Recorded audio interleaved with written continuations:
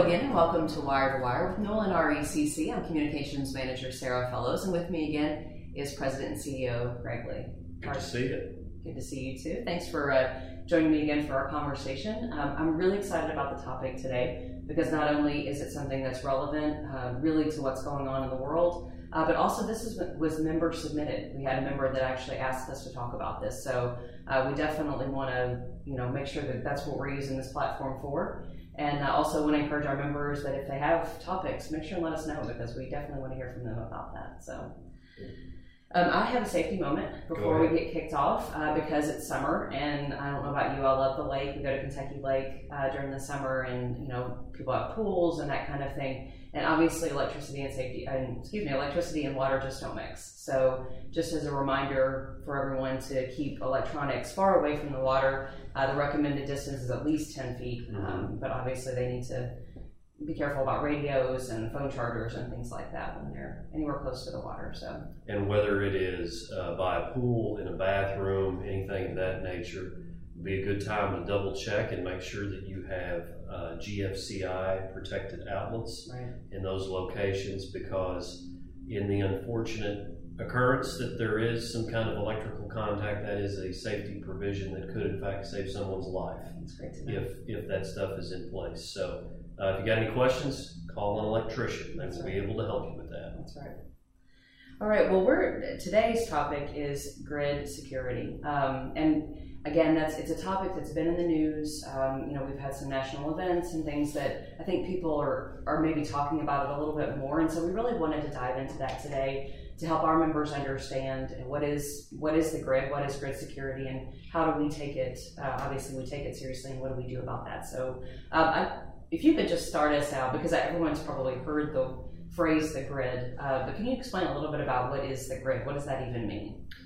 Yeah, I think that for most people, the grid just is a term that represents the electrical supply chain across the United States.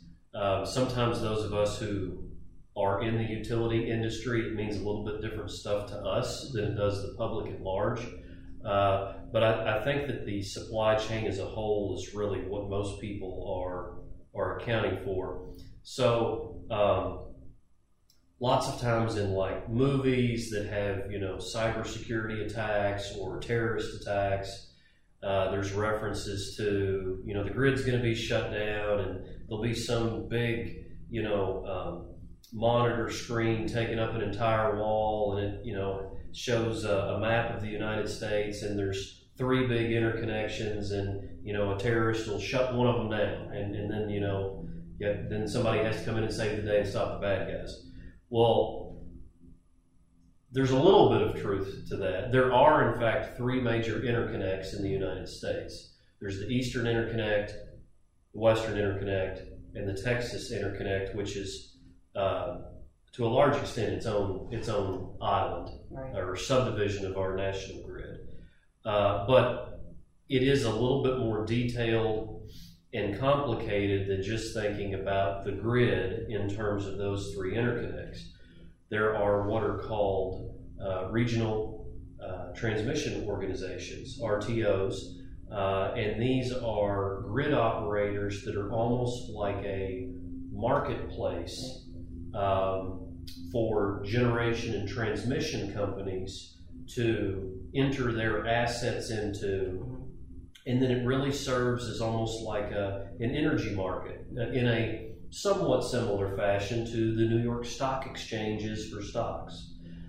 So Nolin, through its relationship with East Kentucky Power, our generation and transmission provider, is ostensibly a member of the PJM RTO, which operates a lot of the generation and transmission assets up in the northeastern corridor of the United States. I actually think that East Kentucky is the furthest southwest organization within PJM, and Nolin is almost the furthest southwest member of East Kentucky, so we're kind of right at the tip of the PJM system.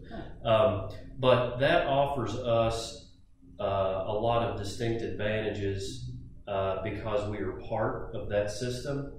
And it is a way that, generation assets and things like that can be used to shift power across significant regions that span several states, rather than us only being able to get our electricity from, a singular or one of very few generation resources only a few miles away.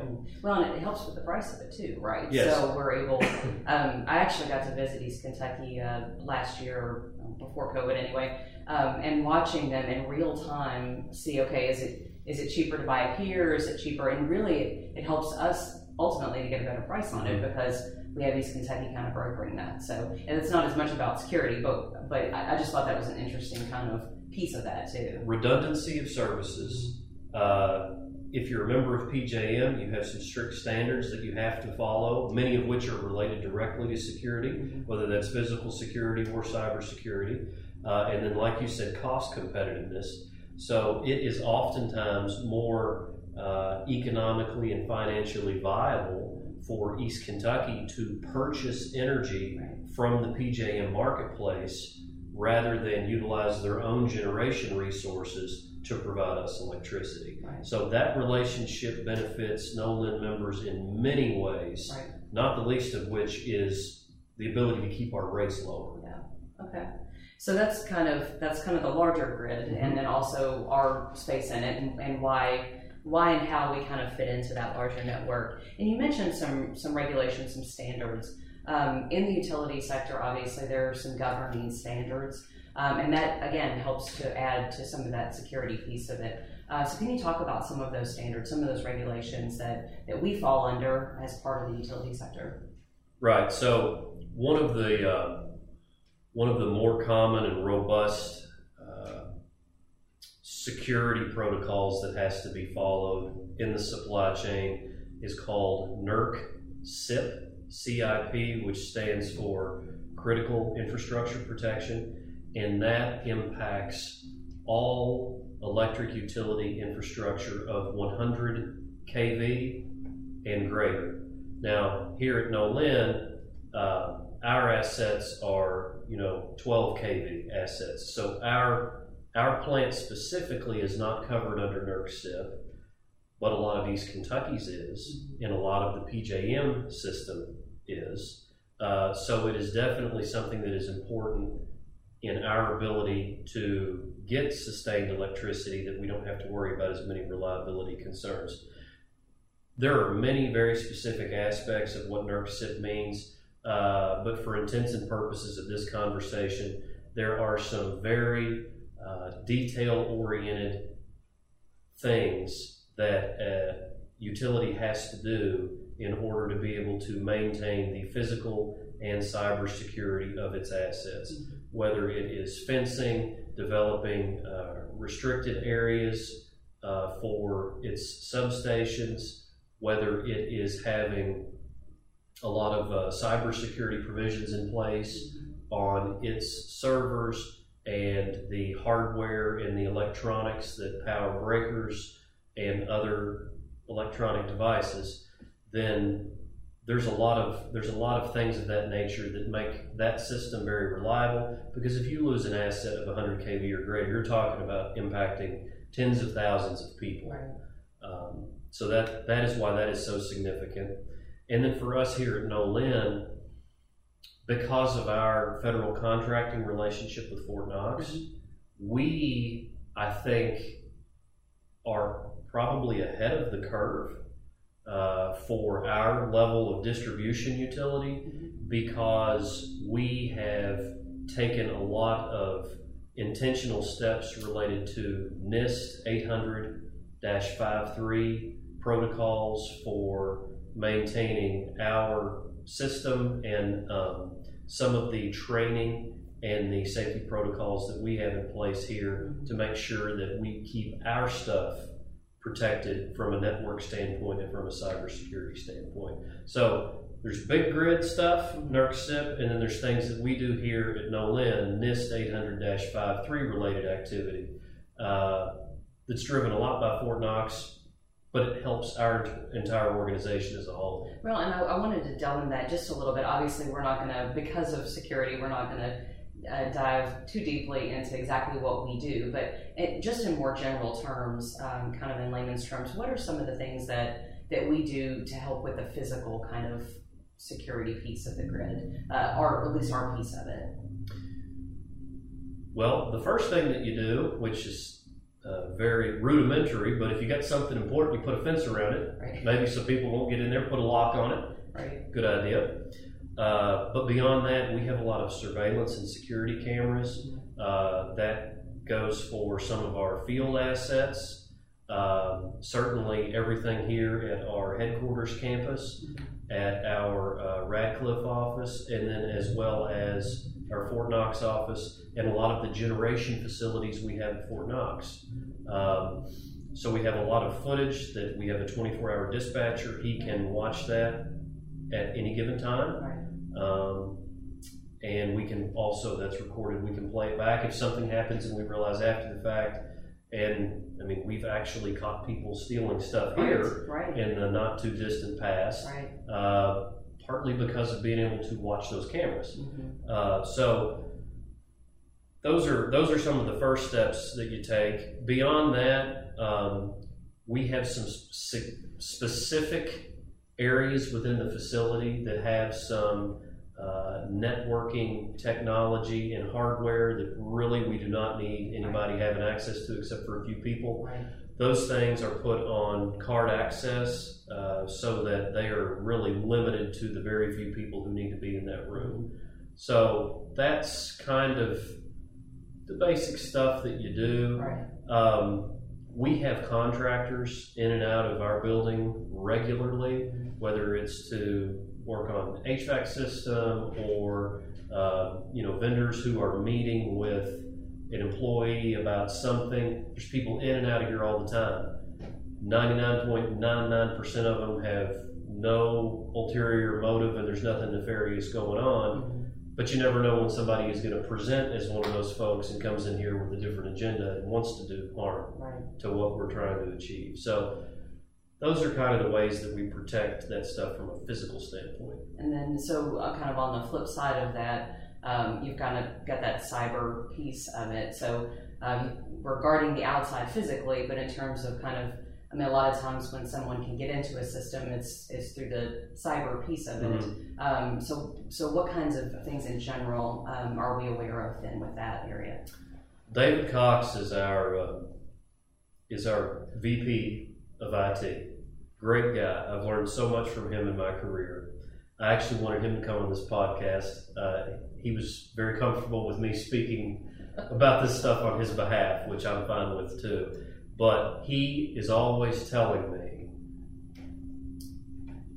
ransomware, which a lot of us are more aware of here lately because of some of the things that have happened across the country. He is always telling me that ransomware attacks are almost always the result of successful phishing campaigns against an organization's employees. Right. And that is how the bad guys infiltrate the system. Mm-hmm. Because of that, we spend a significant amount of intentional time here doing training and awareness activities for our employees. Our IT team has a phishing campaign, and all of us employees, several times a month, get emails that are made to look extremely real and legitimate to try to catch us doing something wrong. I've gotten really close, but I have not gotten caught yet, but I'm a little worried about it. Well, the thing that I always think is a little bit comical is when the IT team who sends these out catch themselves because they accidentally click on one. Doesn't happen often, but I always think it's a bit ironic. Regardless, though, the intent is to keep us all aware and perpetually understanding that these things could come in any form or fashion. Don't click on attachments. Don't open emails from people you don't know. And if you err on the side of caution, that's okay. Yeah, That is a workplace inefficiency that we can we will deal with. If you're a little bit too cautious, Right. That's better than not being cautious enough. Yeah, I'm pretty sure I've deleted emails from, like, legitimate emails from people, but it's like you said, better safe than sorry, right? I know of a couple of employees who have deleted legitimate emails from me Right. because one of the most common ways that the bad guys will tee these emails up is to submit them to an employee from the president or the CEO. Sure, and of course you want to read that. Yeah, you want to do exactly what he tells you to do. Right. Yeah. But because IT has been able to, in a good way, scare people around here, we're steering clear of that stuff by and large. Yeah. So, been very good. Very proud of our IT team for staying ahead of the curve and kind of being on the cutting edge of making sure that our employees who, you know, quite frankly, the reason the bad guys attack people is because people are more vulnerable now than the actual systems themselves. Right.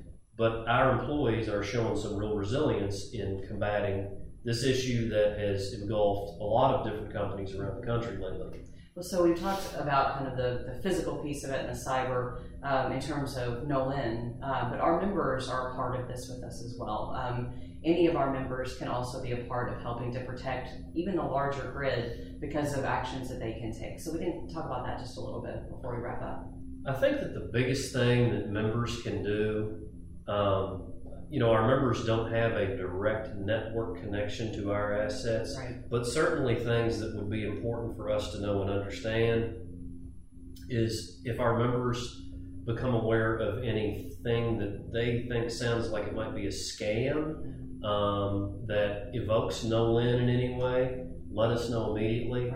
Now, we've encountered these things in the past. I think lots of times it's related to folks will get phone calls, like their bills due or whatever, from bad guys who purport to be us, and then in addition to that, it could be a shady looking email, text message, etc. If you get something from us and it doesn't feel right, call us and let us know, and we will be able to verify for you if that is in fact related to us or if it's something shady. Exactly. So, scam, phishing campaign of any kind, steer clear of that stuff and let us know. That way we can take some mitigation tactics immediately just to make sure that a member is not being negatively impacted under the guise of someone portraying to be us. All right. Well, we've talked about a lot, and obviously I guess the main thing we really wanted to get across is how seriously we take security here, grid security, cyber and physical, all of that. It's just something that is on our minds all the time. Is there anything else as we wrap up that you want to make sure that our members understand about our role in keeping their power supply safe? It's very stressful managing this stuff from a cybersecurity and physical security standpoint, especially cybersecurity now and into the future. It takes a lot of effort to make sure that we are keeping up with the latest ways that the bad guys are trying to stay ahead of us. So, you know, I've often said that if the folks who are really this good at being bad would just focus their efforts on being good, they'd make excellent employees. It would. But they don't do that. So we have to constantly guard against it. It is a challenge, and it is an imperfect science. But if we ever find ourselves on the short end of success here, it won't be for lack of effort. That much I know, because we spend a lot of time trying to stay ahead and keep up with mitigating these concerns. Well, thank you. Thanks for sharing your expertise and David's expertise. And thank you for joining us once again for Wire to Wire with Nolan RECC.